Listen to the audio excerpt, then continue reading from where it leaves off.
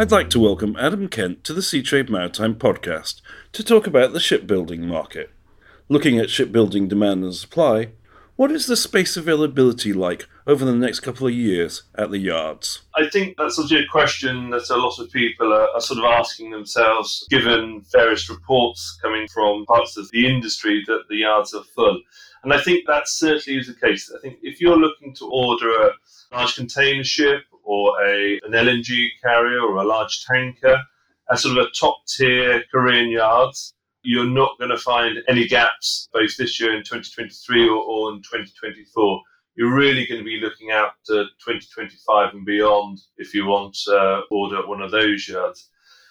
I think 2023 this year in general, output is scheduled to be a lot higher than it was in 2022. So we do expect to see some slippage from this year into next year. You know, when you start looking at the numbers and drilling down into the data, it's very much on a sector basis, but also on a yard basis. There are around 150 yards that took an order in 2022. That means there's around 400 shipyards in the world that haven't taken an order from 2021 for the last 10 years. So basically, there's about 400 yards that haven't taken an order in 2022. Those order books are going to be drying up quite quickly if the yard is still in gainful employment. For example, we know that there's a lot of Tier 2 yards in China that specialise in building dry bulk yards that are currently sitting on nothing on their order books or about to deliver their last ship in 2023.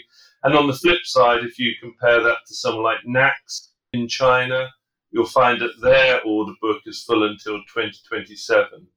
At a big, broad picture, the yards are full, big yards, the Tier 1 yards. But once you sort of get under the surface, if you did want to order, say, a handy-sized bulker, there's still plenty of opportunity to do so. You may just have to go to a Tier 2 yard, potentially in China. Okay, so quite a big difference then between the really big yards and sort of name players and the sort of smaller to mid-sized yards and also the sort of vessels you're ordering.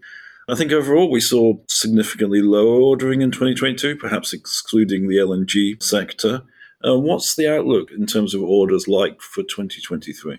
Yes, you're right. I mean, last year we saw the order book peak based on our analysis in about June 2022.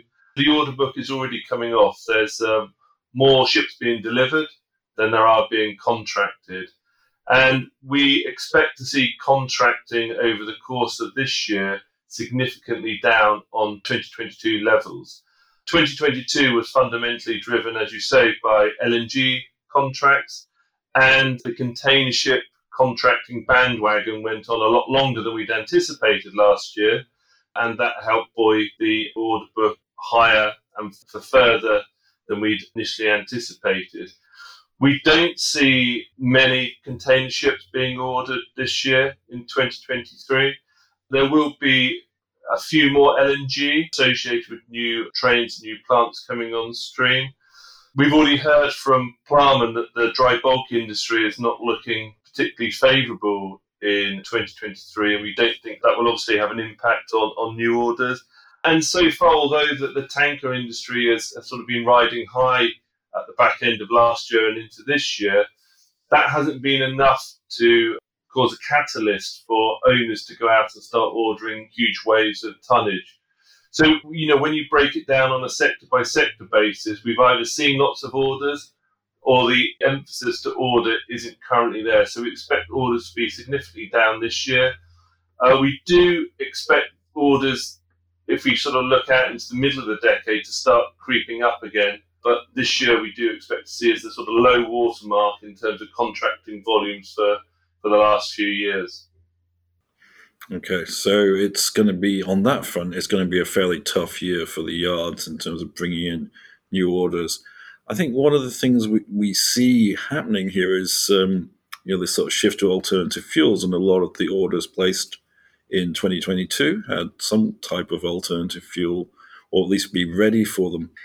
Is it like positive or negative for the yards in the sense that it can create new demand because owners want vessels with alternative fuels, but also it creates uncertainty because no one really quite knows what those alternative fuels are going to be, so they're holding off ordering?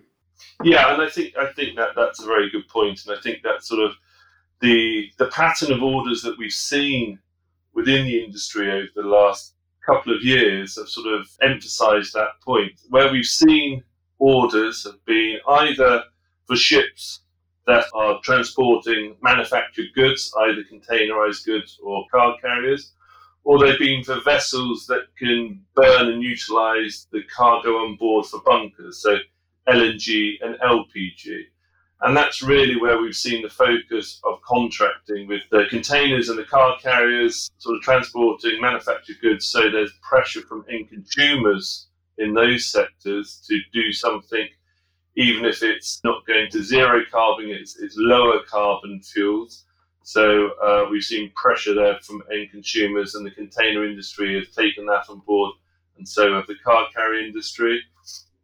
I think when it comes to tankers and bulkers, you don't necessarily have the same end consumer pressure you've seen in the manufactured goods sectors. And we know for sure that this is preventing certainly speculative ordering, as owners aren't entirely sure whether they should be ordering dual fuel methanol, dual fuel LNG, ammonia ready vessels.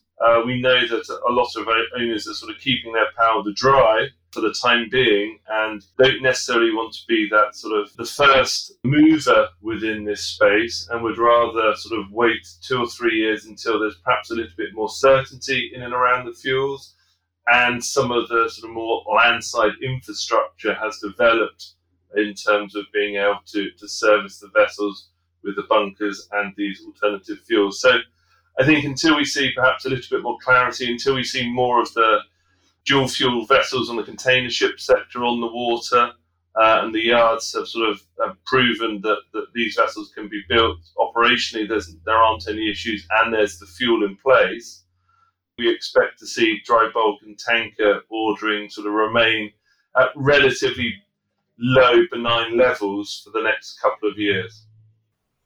Okay, so it does have a sort of negative impact then. I just want to ask one last question, which relates to a development we've been following quite closely on Seatrade Maritime News, and that is the IMI yard that's being built in Saudi. I was just wondering, when do you see that development, because it's really quite large, starting to actually have an impact on the market? Yeah, I mean, it's an interesting development, and as you say, it's a large facility that is being built up in Saudi Arabia. I think there's a couple of things. One, it is a large facility, but I think they're only talking, if we're talking about merchant shipping, potentially only having the capability to build around 3 or 4 VLCCs per year. And realistically, that's not going to move the needle. What it will do is just provide a further capacity more broadly. And we do think that we are actually going to need more capacity as we move out towards 2030.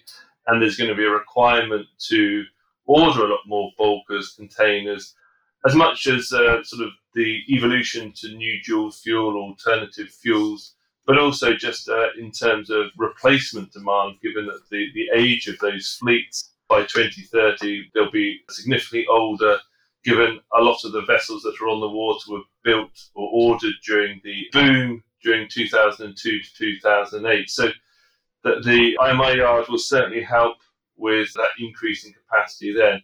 I think where that yard will succeed versus a lot of the other sort of new yards that have tried to set up in places like Russia, India, Brazil over the course of the last decade is the fact that they have a lot of strong partnerships and investments with people like HHI and Lamprell, and also that Bahri themselves, who are a partner in the yard, have committed to ordering ships at the yard. So that's going to instantly give them a track record, instantly give them cash flow, whereas other yards that are sort of new yards that have tried to sort of muscle in on the space that is firmly filled by China, Korea and Japan, where other yards haven't been able to succeed.